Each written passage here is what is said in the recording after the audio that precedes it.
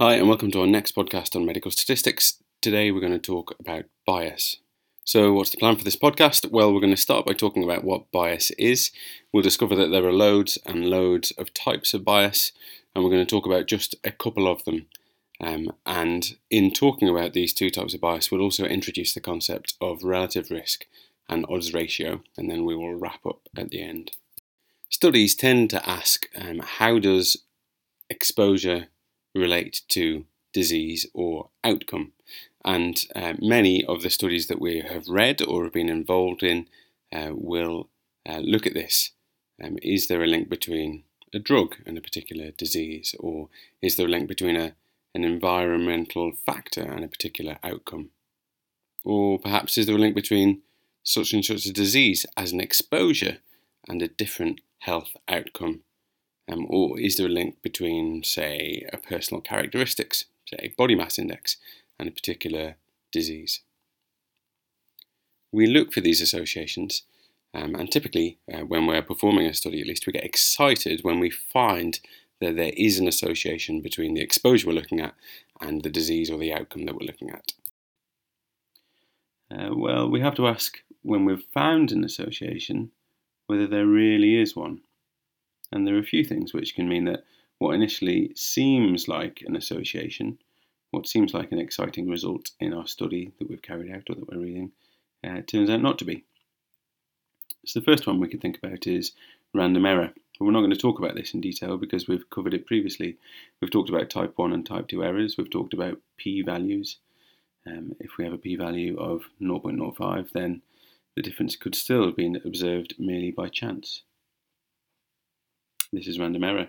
If you have a p-value of, in fairness, 0.0001, then this could still have been observed by chance, and that would be random error. Bias is something slightly different. It's something in the way that we've designed or conducted or analysed our study which alters the size of the effect that the exposure has on the outcome. A good way to think about this is with the analogy of an archer shooting at a target. So suppose that you had an exceptional world-class archer who was firing at the target. Nevertheless, as each arrow hit the target, it would not hit perfectly dead centre of the bullseye. There would be a scatter effect around the bullseye. You can see that on target number 1. That's a bit like random error. So if we were to take a trial and repeat it over and over again, we wouldn't always get exactly the same answer. We would get answers which approximate our true answer and would vary around there. We would have sampling error, random error. Bias, on the other hand, so suppose there was something about the archer's bow or the arrows that they had in their quiver, or something to do with the way that they aimed, or there was a certain amount of wind or up or down draft or whatever, which meant that the arrows consistently hit off target. There's something systematic going on, which means that the arrows are not going where they should be.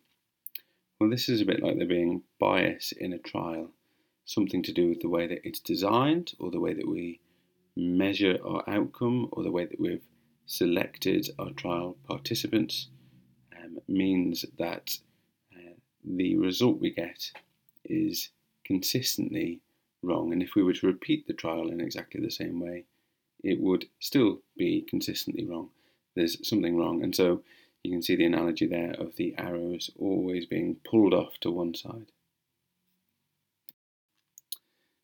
There are loads and loads and loads of types of bias. I'll put a link to a PDF, and the list that I've got here is just taken straight from that PDF. And as you can see, it is a long list. What I'm not going to do now is go through each one in turn, because that would be impractical and boring. So instead, what I'm going to do is look at a couple of examples. The first type of bias we're going to look at is selection bias, and we will use a made-up example to illustrate it. So imagine that you were designing a study to look at whether there is an association between lower urinary tract symptoms in men and social status. Now, imagine that unbeknown to us that there really is no association, no difference within the general population. We don't know that, and we're going to design a study, and this study will demonstrate how bias can give us an erroneous result. So in the general population, 10% of men have moderate or severe lower urinary tract symptoms, regardless of their social status. So like I say, we wouldn't know this as we design the trial, but let's see what happens if we design a biased trial. Okay, so here's how we design our study. The hypothesis is that lower urinary tract symptoms are more common in those with a lower social status. And the way that we look into this is that we take 200 consecutive patients seen in the urology outpatient department, and they're presenting to urology for lower urinary tract symptoms. And we ask them to rate their lower urinary tract symptoms. And there's a standardised questionnaire that you can use to do that. And we also collect the social status of these people. And so then we can look at the correlation, if there is one, between lower urinary tract symptoms and social status. And here are the results. So in the higher social status group, 20% had moderate or severe lower urinary tract symptoms, and in the lower social status group, 40% had. We can compare those using what's called a relative risk. Relative risk is what you get when you divide the risk of disease in the exposed group by the risk of disease in the unexposed group. Now, in our case, we're calling the exposed group the lower social status group, and so the relative risk is 40% divided by 20%, which is 2. So a relative risk of 2 means that the disease is twice as common, or the risk is twice as great in the exposed group or in the lower social status group. Okay, so fantastic, we've proven association, and then we can go on and we can publish and we can head forward to academic fame. Okay, so here's another made-up example, but the difference here is that we're using a case control type study. So a different study, we select 100 patients seen in the urology clinic with moderate or severe lower urinary tract symptoms. And for each of these patients, we select controls who have the same age, similar comorbidities, etc. And we look at the social status of these people. So here are the results of this study.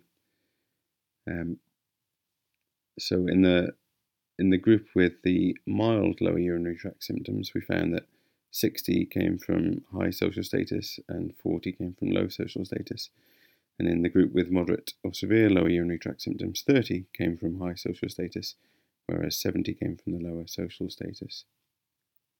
Now, notice we can't use this data to estimate risk or incidence here, because we've selected people based on them having the disease, lower urinary tract symptoms, or not.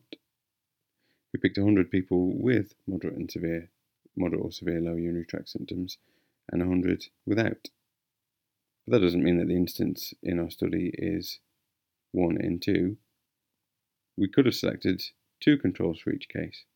Then we'd have 100 people with disease and 200 without, but that wouldn't make the incidence 1 in 3. So in this situation where we have a case control study, what we can work out is what's called an odds ratio. This is the odds ratio. So odds ratio is, as you might expect, the odds of the disease in the exposed group divided by the odds of the disease in the unexposed group. So if we pick somebody with low social status, the odds of them having moderate or severe low urinary tract symptoms is 70/40. And if we pick somebody with a high social status, the odds of them having moderate or severe low urinary tract symptoms is 30/60. And when we work that out, we get an odds ratio of 3.5. An odds ratio of greater than 1 suggests a positive association. So there we go, there's 2 examples of studies which seem to have shown an association between lower social status and moderate or severe lower urinary tract symptoms. But we said at the start of our made-up example that really there was no association, so what's gone wrong? Well, suppose that those with a lower social status are less likely to go to their GP with mild or low urinary tract symptoms. And so they're less likely to get referred to the clinic. And so men with a lower social status and milder symptoms are less likely to make it into our study population. And so our study does not reflect what's going on in the general population. And that would be selection bias.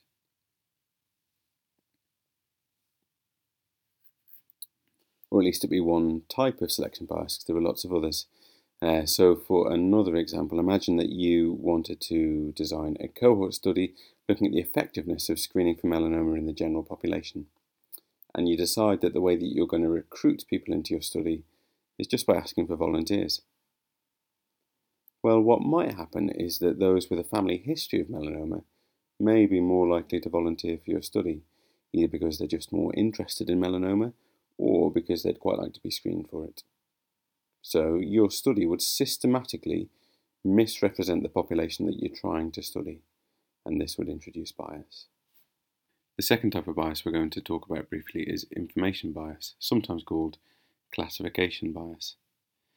This is some problem with the way that we measure our exposure or our outcome. We've looked previously at tests and binary tests, and you know about sensitivity and specificity, so you'll understand that it would be possible for a test for exposure or for outcome to misclassify participants in the study, and that could lead to bias.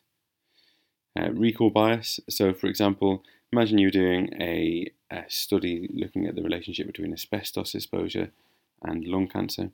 You're doing a retrospective study where you interview those with lung cancer and you interview controls who do not have lung cancer. You could imagine that those with lung cancer may be more likely to recall an exposure to asbestos, and this would lead to a bias. Loss to follow-up bias.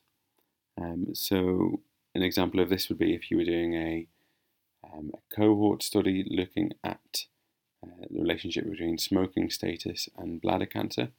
And smoking is related to bladder cancer, but in your study, smokers may be more likely to drop out of the study due to smoking-related illnesses, and this will lead to a bias. Information bias can be subdivided into differential and non-differential bias. So in non-differential information or classification bias, the error occurs across all groups within the study. So a simple example of this would be if some scales, a set of scales that you were using for weighing patients, was miscalibrated and read weights as being 10% lighter. This would lead to a misclassification of BMI, but the misclassification would be constant. There would be no difference regarding which group of your study stood on the scales. So this would be a non-differential classification bias. And the other type is a differential classification or information bias. So imagine our study looking at social status and lower urinary tract symptoms. And imagine you used a questionnaire to quantify lower urinary tract symptoms, which was really very complicated and used complex language. Then it might be that the different groups are able to understand the questionnaire to a different level, and therefore the different groups might fill in the questionnaire with differing levels of accuracy. And so this would introduce a differential misclassification bias. Okay, so we've had a brief overview of bias. We started by defining what it is. We talked about different types of bias, and there are loads and loads of them. And then we looked at two particular types. We looked at selection bias and information bias. And along the way, we introduced the concept of relative risk and odds ratio as well. Thank you for listening to another podcast brought to you by School of Surgery. Remember, you can follow us on Facebook at School of Surgery, on iTunes, on Podomatic at schoolofsurgery.podomatic.com, and finally by searching School of Surgery on YouTube. Thank you very much, and see you next time.